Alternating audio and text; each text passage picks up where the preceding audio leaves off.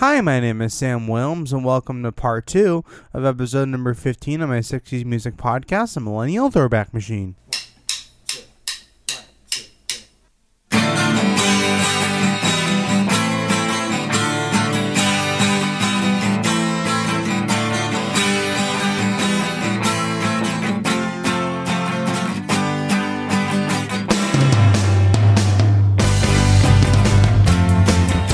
So first of all, I'd like to welcome all you to part 2 of episode number 15 of my 60s music podcast, The Millennial Throwback Machine.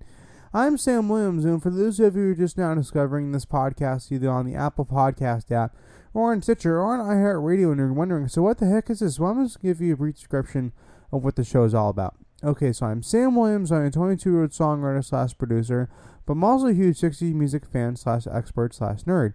And each week with this podcast, I review one song, one artist from the 60s, and first talk about my opinion of the song and why I think it sucks, or why I think it's so good, and then do my own personal analysis on the arrangement, which will include the chords, melody, and lyrics for the song. And then I dive into the history behind it, which will include like who wrote it, who produced it, who played it on, and all the behind-the-scenes details in each record I talk about each week, and all the people and places involved in the making of the record. This week's episode is going to be a two-parter. I already put out part 1, which was my opinion of the song and my analysis on the arrangement, the chords, melody, and lyrics. Part 2, which is this week's episode, is going to be the history behind the song. So, in this week's episode, I'm going to talk about like how the band was formed and sort of their historical significance in pop music and like how the band kind of was formed, how they got their first hit, and also how they kind of fell apart. So this is what I'm going to be doing in this week's episode of the show. So the song we did last week was the Beau Brummels Laugh Laugh. Well, I'm still going to be doing that song for this week's episode of the show, except that this episode is going to be focusing on the history behind the track, whereas last episode, which is part 1, my opinion on the song, you guys can go check that out whenever you get the chance, but this one's going to be all about the history behind it. But moving on, let's talk about the history behind this band, the Beau Brummels, and their song Laugh Laugh, which the song I'm reviewing in part 1 and part 2 of this episode of this podcast. Because you probably never heard of this group before, and even though they didn't have a whole lot of hits, I mean, let's face it, they only had 3 singles that made the Billboard Top 40. But besides that, they still had a strong musical historical significance in many ways. And we'll get into that in part 2 of this 2-part episode of the podcast. But first, we need to talk about the British invasion. Because if it hadn't been for the British invasion, there's a good chance that this band would have never existed. When the Beatles led the wave of the humongous amount of British bands that hit the charts all at once like a ton of bricks in 1964, all of a sudden American bands are springing up like weeds who are trying their best to emulate the sound of these British bands. But really, in terms of self-contained bands in 1964, there really wasn't any American bands that were successfully able to copy the sound of the British bands, almost to the point that if I didn't tell you they were an American group, you would have rightfully assumed they were British.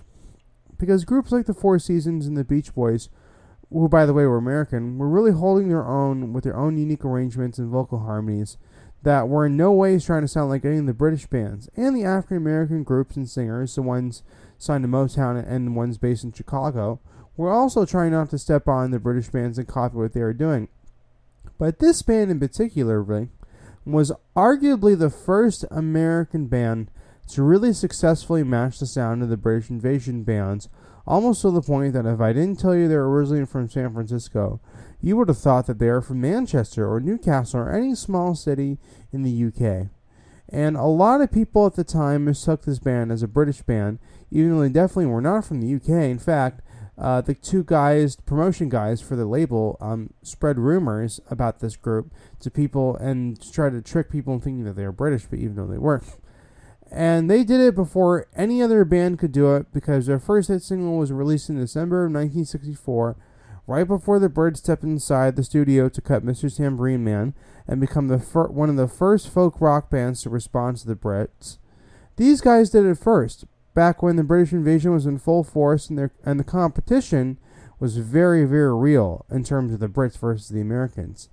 But really, even their name sounds British. But besides that, one other really historically important aspect of this band is that they were the first band from the San Francisco Bay Area to have a national top 40 hit on the Billboard chart. Now, that little fact might not mean anything to you, but the reason why this is so important was because in just a few short years, in the late 60s, there was this other band that came from the same Bay Area music scene known as Jefferson Airplane that became the first rock band to have a female singer, and they also managed to have two really big top 40 hits in 1967, Somebody Love and White Rabbit.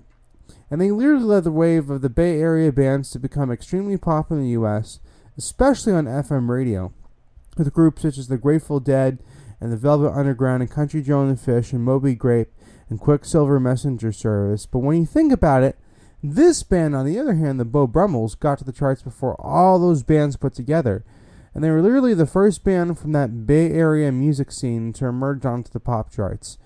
And also, in just a few short years, San Francisco would become the place to be at in 1967, especially during the summertime, due to the Haight-Ashbury hippie movement and free love movement happening there, which consisted of a lot of drug doing by young people, but that's another story for another podcast. The point is this band became popular before any of those historical events took place, and they were a real precursor for what was to come. And also, there really was only one other artist from San Francisco to have hits in America before the Beau Brummels, and that was Bobby Freeman with Do You Want to Dance and Come On and Swim. But then again, he was a solo R&B singer, while the Beau Brummels were a self-contained pop folk rock band. But really, the group's story all starts out with the band's lead singer, Sal Valentino. He was offered a steady paying gig at a club in San Francisco called El Cid. And when he realized he needed to play that gig with the band, he made a call to a childhood friend of his named Ron Elliott, who became the first other member of their group besides him playing lead guitar. Ron then brought in the other members of the band, John Peterson on drums, Declan Mulligan on rhythm guitar, and Ron Meager on bass. Once the main lineup was formed, they began to play together at their gig in El Cid, and that gig in El Cid led them to a much higher level gig at the Morocco Room in San Mateo, California. And keep in mind, these aren't the same clubs that are located in the east side of LA now. They just coincidentally have the same names as the live music venues on the east side of LA now, or at least they're located there. But anyways, getting that gig led them to be signed to Autumn Records by the company's A&R men, Tom Donahue and Bobby Mitchell, because the owner of the club invited both those guys to see them at the club, and it was then that they got signed to the label after that happened. And by the way, the owner of the Morocco Room was a guy named Rich Romanello. So you gotta keep in mind, in the 60s, we were living in an era where, unlike now, it wasn't an uncommon occurrence for a completely unknown band to be signed to a label and be discovered by them if they didn't have a major national following.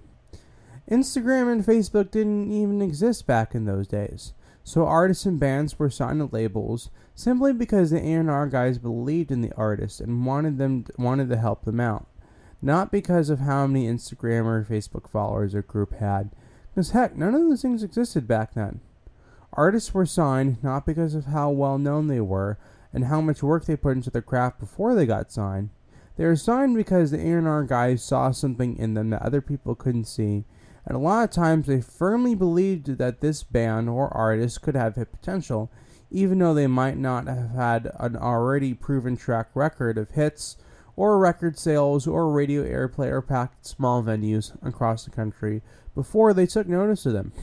Heck, some bands that were signed back then, and a lot of times, they haven't even stepped foot inside of professional recording studios in their life before they got signed.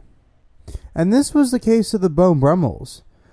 When they were signed to Autumn Records, they didn't even have a name. And that's how early in the stages of the group's career they were. They call themselves the Beau Brummels because the name sounded British, and they knew that since the British invasion was happening at that time, the British-sounding name would increase the likelihood of them getting on the charts. And it's also noteworthy to mention that Beau Brummel was a historical figure in British history, so they picked out that name because of that, and it just sounded good to them, according to their lead singer, Sal Valentino. When they were signed to Autumn Records, the label assigned them a producer, a young man named Sylvester Stewart. Who was Sylvester Stewart? Well, he was a young San Francisco-based DJ who just became an A&R man for Autumn Records, who previously produced a big hit for a San Francisco artist, Bobby Freeman, that song being Come On and Swim. In 2 short years, Sylvester Stewart would acquire the stage name Sly Stone and form the band Sly and the Family Stone. But for now, he was producing songs for the San Francisco band known as the Beau Brummels, and he was also a DJ for San Francisco soul station K-Soul. At the time, he was just 19, 20 years old when he was producing the band, and he was the guy in San Francisco who knew how to make records in the studio. There was nobody else before him. He was a real cheerleader for the band and could help them out in many different ways and can play everything for them if they needed to.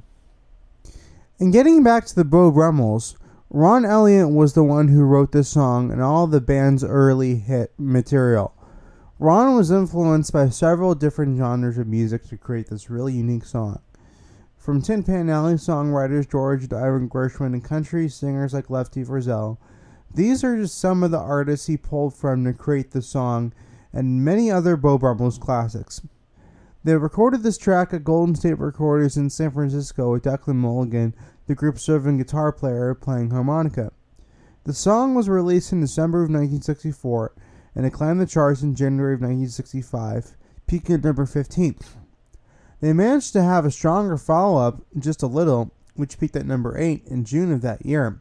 But after that, they also became the first band to appear on the animated sitcom The Flintstones, and at the time when they appeared on that show, they were called the Beau Brummels Stones. And once they recorded their second album, Declan Mulligan left the band, and Sly Stone was no longer involved as producer of the group. And Ron Elliott was developing some epileptic issues and was also replaced on the road by another musician. The band also went from being from Autumn Records to Warner Brothers Records, and releasing a few more critically acclaimed albums on that label that tanked commercially. And by this time, the drummer left to go join another band also signed to Warner Brothers called Harper's Bazaar. And we'll review an episode, a song of theirs, another episode of this podcast. But anyways, the group, by this time, the group was just a duo with Ron Elliott and Sal Valentino and whoever they can get as session musicians to play on their album. One of those albums was an early example of country rock, being Bradley's Barn. Around that same time, the Byrds released Sweetheart of the Rodeo, which is another really early example of country rock, and this all came out like in 1968. They continued on for a few years, but they eventually broke up. But then they reunited several years later in 2013 for one last album, with the existing surviving original members playing on it. So that concludes part 2 of episode number 15 of my 60s Music Podcast, The Millennial Throwback Machine. I'm Sam Williams, and if you like the song I reviewed in this week's episode of the show, or you want to give me some feedback on my podcast and the way I'm talking to my shows, if I'm talking too fast or if I'm talking too slow, or if my talking speed is just fine, and if you like what I'm putting out, you can email me at sam@hickeywilliams.com, and again at sam@hickeywilliams.com. If I turn you on to something you've never heard before, then please don't be afraid to reach out to me. Let me know that via email at sam@hickeywilliams.com. You can also follow me on Instagram and reach out to me via that way too at iHeartOldies. And you can also check out more of my original music at samwilliamsmusic.net. Alright, so thank you for joining me for this week's episode of the podcast. I'm Sam Williams, and until next week, please keep things moving.